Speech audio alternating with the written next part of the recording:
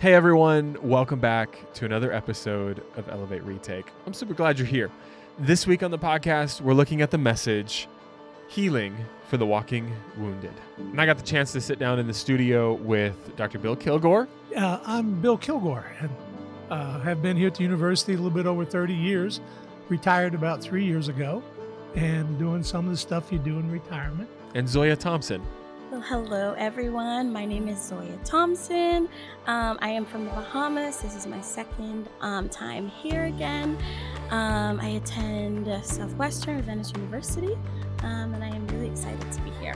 I'm really looking forward to this conversation with them. And let me tell you, this is one of the more touchy subjects and maybe more challenging ones as we look at how we approach sexual ethics in our day-to-day lives. What does that look like for us in 2021? So I hope you enjoy this episode. I hope it challenges what you think, and we'd love to hear from you. If there's something that stuck out to you as you're listening to this episode, go ahead and send us a voice message or a message on Instagram. We'd love to hear from you.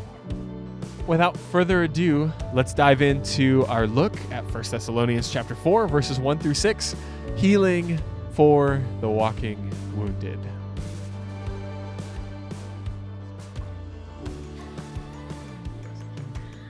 Well, the first thing that jumped out was, the part that you explained that, it's about living.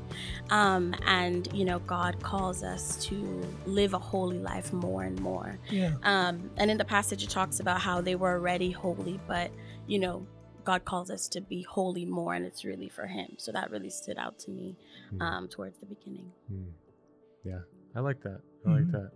There was kind of a challenge in this message, right? That it's not one that is maybe regularly preached or regularly welcomed in the church context. It's kind of a call to live holy lives and to walk according to that. Yes.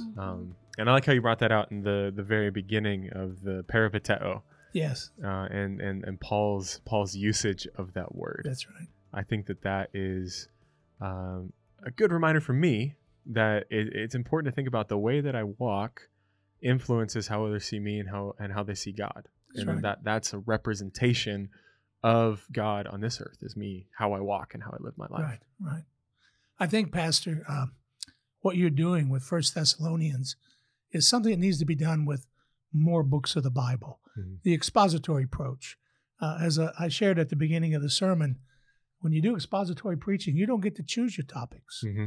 Mm-hmm. You just preach the next section. Mm-hmm. And you have done that very well. I've sat in and been listening to Elevate, and then you came up to 1 Thessalonians 4, and you handed it off to me. You're welcome. Well, John Calvin, the reformer, said it's one of the clearest theologies of sexuality anywhere in Scripture.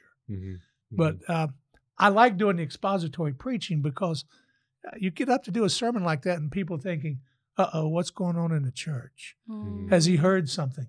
But no, Michael, I'm just doing the next section, Right. Pastor, Yeah. that you told me you wanted me to preach. Yeah. Now, if the hat fits, wear it, but you're not got some type of motive. Yeah. You're preaching through the passage. Yeah. And I think if we're doing more of that in the Bible, Yeah. we'd be touching a lot of very practical topics. Yeah.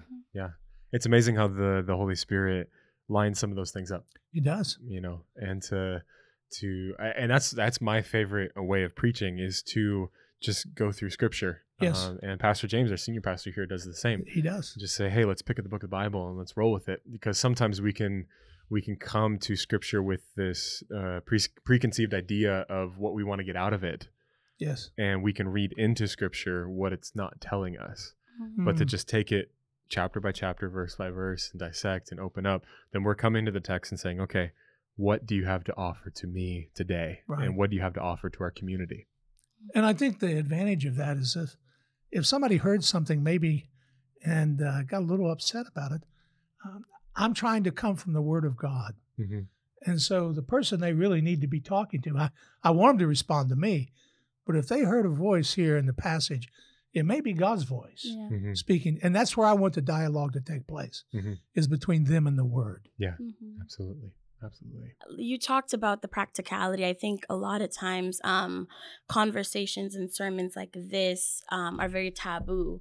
A lot of times from the pulpit, we don't touch like issues of sexuality and Yes. issues of certain topics that you discuss. And I like how, like you said, the verse is what really brought out to light what we should be doing.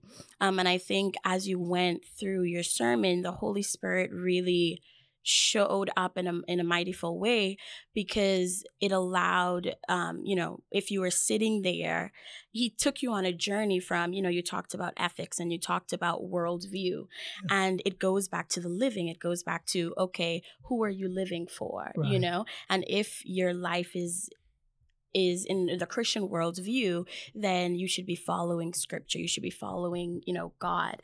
And by doing that, it determines how you should live. And, it goes into the topics of sexuality and everything that was discussed. Mm-hmm. Well, sometimes we think this is a topic we deal with teenagers Mm-hmm.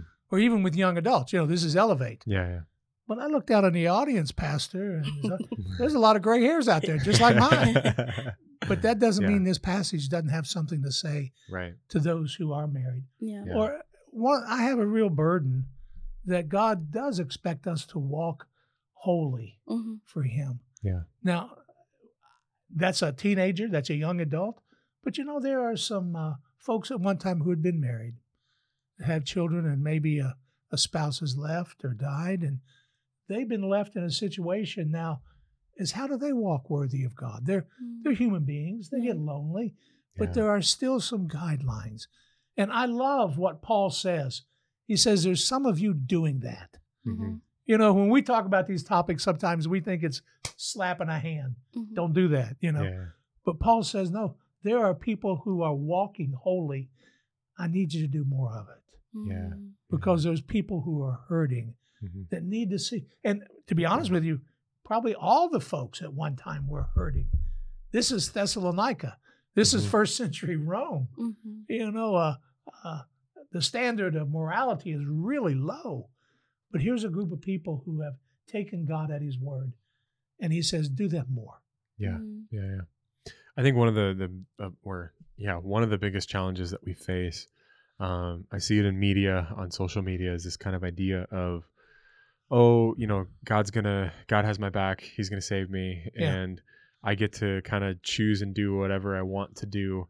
And you can't tell me what my sexuality should be. You can't tell me what my attraction should be, whatnot. And I think sometimes the conversation in Christianity gets too down into the weeds of gender identity and sexuality and everything else. Yeah. And Paul takes a bigger view of this, and he says, it's important to recognize how you treat one another. Yes. Particularly in the area of sexuality. Yes, that's right. And the LGBTQ plus community gets picked on a lot because there are particular lifestyles within that community that don't necessarily line up with scripture. Right. But I think we have to have a balanced approach in that, I might not struggle with homosexuality. I might not struggle with same-sex attraction, but how am I ethically walking in my sexuality as a straight cisgendered male, right? And that was eye-opening to me in this message of it's God cares about how we treat one another and how we treat ourselves. Yes. And there's this kind of thought of, if we have a particular desire, that there's something in this world that can fill it. Yes. It would be very unfair if we had a desire that can't be filled. Right. Right. And each and every one of us have a desire for intimacy, have a desire for connection. Right. The attraction that we have in our sexuality is not sinful of itself. God created that. That's right. But how we go about fulfilling that says a lot about what we think about God and what we think about others. And that's the context that he puts it in, because after he's talking about those who are walking in wholeness, he moves down and he says, it is God's will that you should be, this is verse 3, should be sanctified, and you should avoid sexual immorality, and that each one of you should learn to control his own body. Now, that's a passage that's translated in a lot of different ways. But really, it does mean that you should know what God's intention is for your life, because it says in a way that is holy and honorable, Yeah. not in passionate lust. And I wanted to make that clear. There's a difference between lust and love. Mm-hmm. Mm-hmm. And God, there's nothing wrong with being passionate. God wants us to be passionate. Yeah. But in lust, it's self-centered, Mm-hmm. it's self-gratifying, it discards when it's done. Yeah. Yeah. Love is the opposite. Mm-hmm. Love nurtures and molds and shapes and bounds you for eternity to God and to others. And those two do not cohabitate together. Yeah. Yeah. And I run into that, and you probably, Pastor, in counseling with couples, Mm-hmm. that lust will always destroy love. Mm-hmm. You try to bring that into relationship to spicing things up, and it ends up being something selfish Mm-hmm. that people feel uncomfortable with. Yeah. And I really appreciate what Paul is saying here. People who, it says, if you know God, Mm-hmm. you don't live that way. Yeah. I like that because God intended us to be one flesh. Yeah. He wanted us to experience the intimacy that's his idea. Yeah. And I like that, God very much wants us to be involved with others and to express ourselves. But we have to be careful that it doesn't become self-centered Yeah. and destructive. You know, I like how you said that because I was always taught that, you know, the devil always has a counterfeit. Yeah. And I feel like lust is really a counterfeit for love because especially the younger generation, you may not see the correct representation of what love is, but when you lust after someone, it's like such a strong, passionate feeling. Right. And you think that it's whole and you think that it's so good. And a lot of times we wrap ourselves, whether we're young or old, we wrap ourselves inside of that. And then we come to a point where it's like, I'm feeling empty. I'm not feeling whole. Right. And I think when people get stuck in that, when it's like, what do I do at that point? And that can take you to, different issues, whether it's pornography, whether it's treating your partner less than they should be, whether it's treating the opposite sex or the same sex in a cheapened way. But it's really viewing people in a cheapened, partial way. That's exactly right. Yeah. And I think we're at a disadvantage within our economy and our society because America thrives on consumerism. Mm. Anything and everything that you want, if you've got enough money, you can have. Right. The pornography industry thrives on that.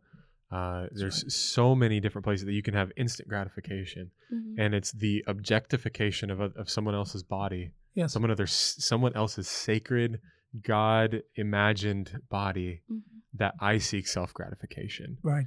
And that's not according to the way of God or the way of Jesus. And we have to wrestle with that as soon as my attraction to someone else becomes self-seeking, and that what pleasure can I get from looking or using someone else's body? That's not the way of God. No. And the Bible is very clear that we are whole people.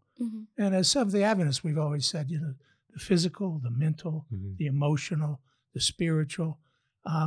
You cannot take a part of a person. Yeah. And that's what pornography does. It takes body parts.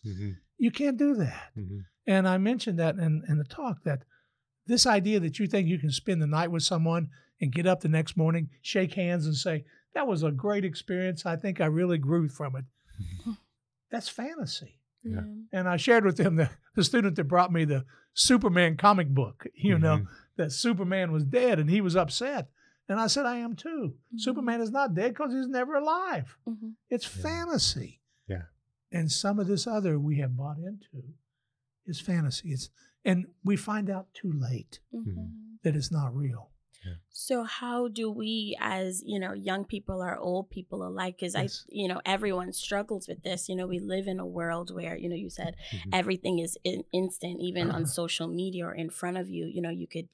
You battle with these things.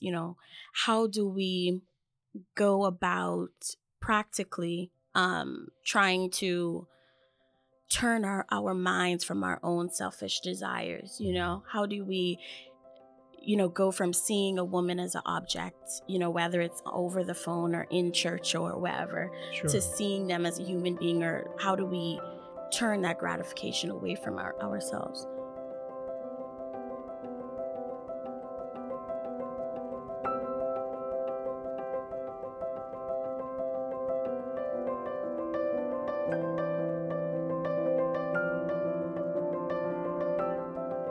And that's an important question. Yeah. It really is, because it becomes a personal one. Mm. And that's what this chapter is dealing with, is that he sort of lays it in our laps and lets us know that God, when you live your life to be pleasing to God, there's a blessing that you receive from that. Mm. But let me tell you, there are some people that may not get dates because they don't go to some of the places people go to. Mm-hmm. It's not that there isn't a price to pay, Mm. but in the long run, there are benefits of living for Jesus. And it says that we live as if we know God. Mm. And I think that makes all the difference. Daily, we are feeding on the Word. Yeah. And that's where we're learning what you're like and I'm like and what God's like.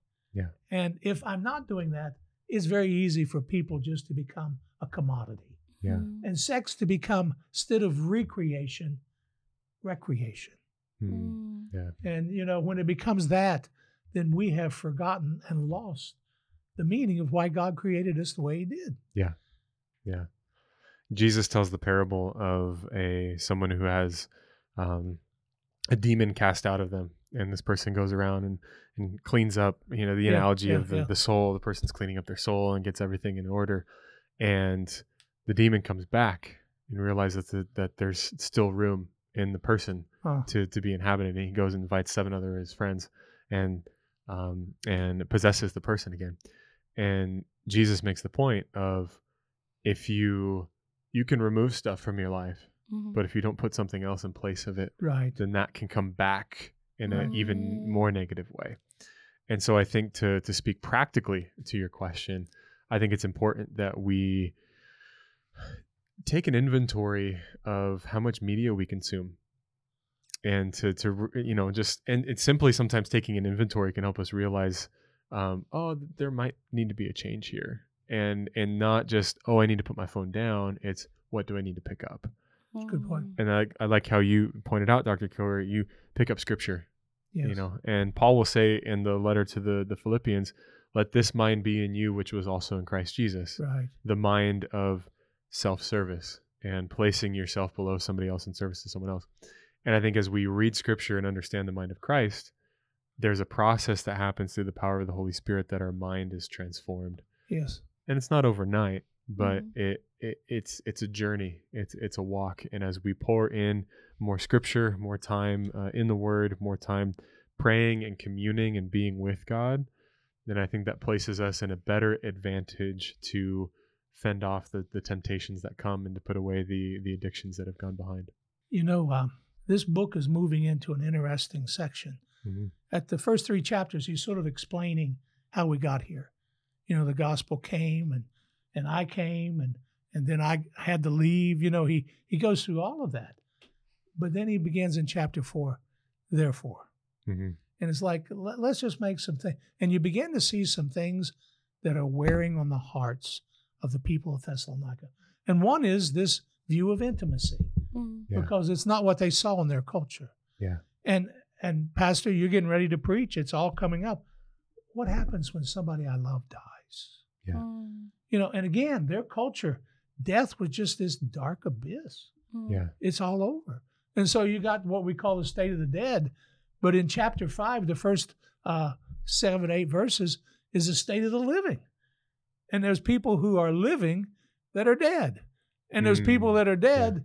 We worry about the wrong dead. Yeah. The dead in Christ will live again. But I don't think it's a mistake that he puts the state of the dead and the state of the living side by side. Yeah. And it really, if you want to really cause some trouble, and it's coming up, Michael, Pastor, is when chapter 5, beginning in verse 12. Because now it's talking about church offices. Yeah. And who are leaders in the church. Mm-hmm. Ooh, this is a hot topic. So this moves from being a theological reason for why things the way they are, Mm-hmm. now to let's talk. Yeah. There's some things on the table. And let's not forget that Timothy has been there. Mm-hmm. These are some things he saw. He came back and told Paul. Yeah. And that's why Paul writes to them. Mhm. These are issues that Timothy saw happening in this church. Yeah. And I often wonder, what if Timothy visited us today Ooh. Yeah. and went back and told Paul? Wonder what he'd write to us. Yeah. What are the things that are causing pain to the body of Christ? Mm. Yeah. I don't know. I was talking with Jonathan, one of our creative directors, the other week of what would our letter when Paul writes Paul, Silvanus, and Timothy yes, to the Church of Elevate in Keene, the Church of God in Keene, what he might say. Yes. I don't know. Wrestling with that. Well, I think that he would write about wholeness. Mm-hmm. That's what he wants. There's so much brokenness, and he would write about wholeness, I think. Yeah. And that's what I like. I never like to talk about this topic without offering hope. Mm-hmm. I mentioned that a person can say no after they've said yes. Mm-hmm. You know, they've said yes to something they knew they shouldn't. Well, I've already blown it, so there's nothing I can do about it. But the good news is that God can make you whole again. Amen. And that you can say no after you've said yes. And that's what he's dealing with here. And that's why I went to Hosea 3. Yeah. Mhm. Yeah. What a powerful, powerful Mhm. picture. You know, God to ask Hosea to do that, to marry this woman, and then to have these children. Yeah. And to name them Disaster. Oops. That's the girl, she not of love. Yeah. And then the third is, that's not mine. Yeah, this is my son. He's not mine. You know. Yeah. But in chapter 2 of Hosea, the last part of chapter 2, God tells Hosea to woo those children back Mm. before he ever has him step into that tent and buy his wife back. Mm. It's one of the most dramatic pictures, I think, of all. Can you imagine Yeah. that woman's for sale on the auction block? Everybody knows who she is. Mhm. Yeah. It's a small town like Keene. Mhm. And it's the prophet's wife. And Yeah. they all know what she's done. And here she's being sold. And I can imagine in the midst of all of that it got quiet in the tent. Somebody said, Hosea just walked in. Yeah. Can you see him standing in the Mhm. back of and they're sort of looking at her and looking at him, and bidding starts, and he raises his hand. Yeah. And he buys her back. Isn't that incredible? Mhm. And I love what it says in the last part of that verse 3, that you'll not be an adulteress, Mm. and I will be faithful to you.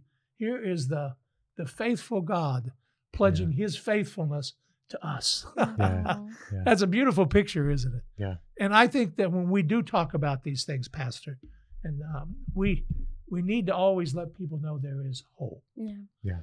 regardless of where God has taken you. Married Magdalene, he 7 times, you know, he had to cast out the demons. And so we just need to let people know there's hope in Christ. Amen. Yeah. You can be whole again. Mhm. Yeah. I think often when we hear sermons like this and we think of all the rules and everything that we have to live up to, we feel as if the standard is so high where Yeah. it's like, you know, why should I even try? Because Right. I can't reach up to that. But like you said, the beautifulness of Hosea and Gomer is the fact that God loves us so much and his grace is so abundant that we Yes. have this hope that with him, with the Holy Spirit, we can become whole and we can reach up to these expectations that he wants from us, you Amen. know, and it's not going to happen overnight. It's a journey. It's a walk Mhm. that he wants to have with us. Yeah.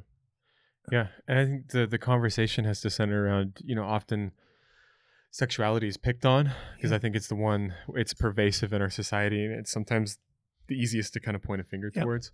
But God wants to redeem all of us, He does. our whole beings, and that includes our sexuality, but it's so much more than that. Mm-hmm. And I in our conversations about sex and how people relate to one another in an intimate way, often Christianity will say sex is bad until you get married. Yes. Mhm. Yeah.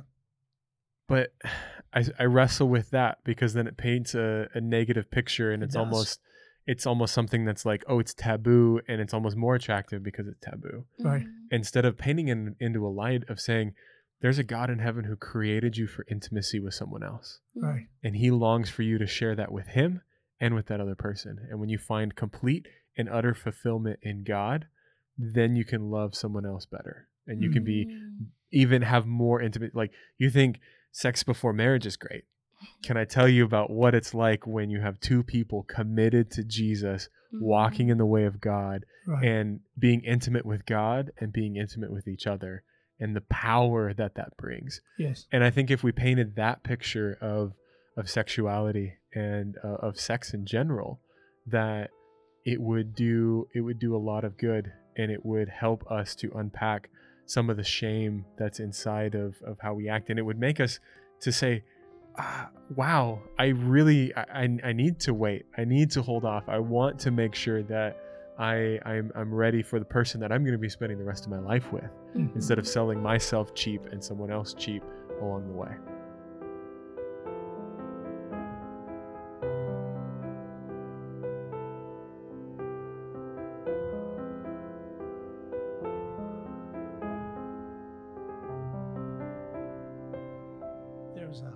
I used to tell my ethics students that there's a book in the library, and you can take a brown paper bag up there if you want to, and you can check it out. It's by Charles Witcheby.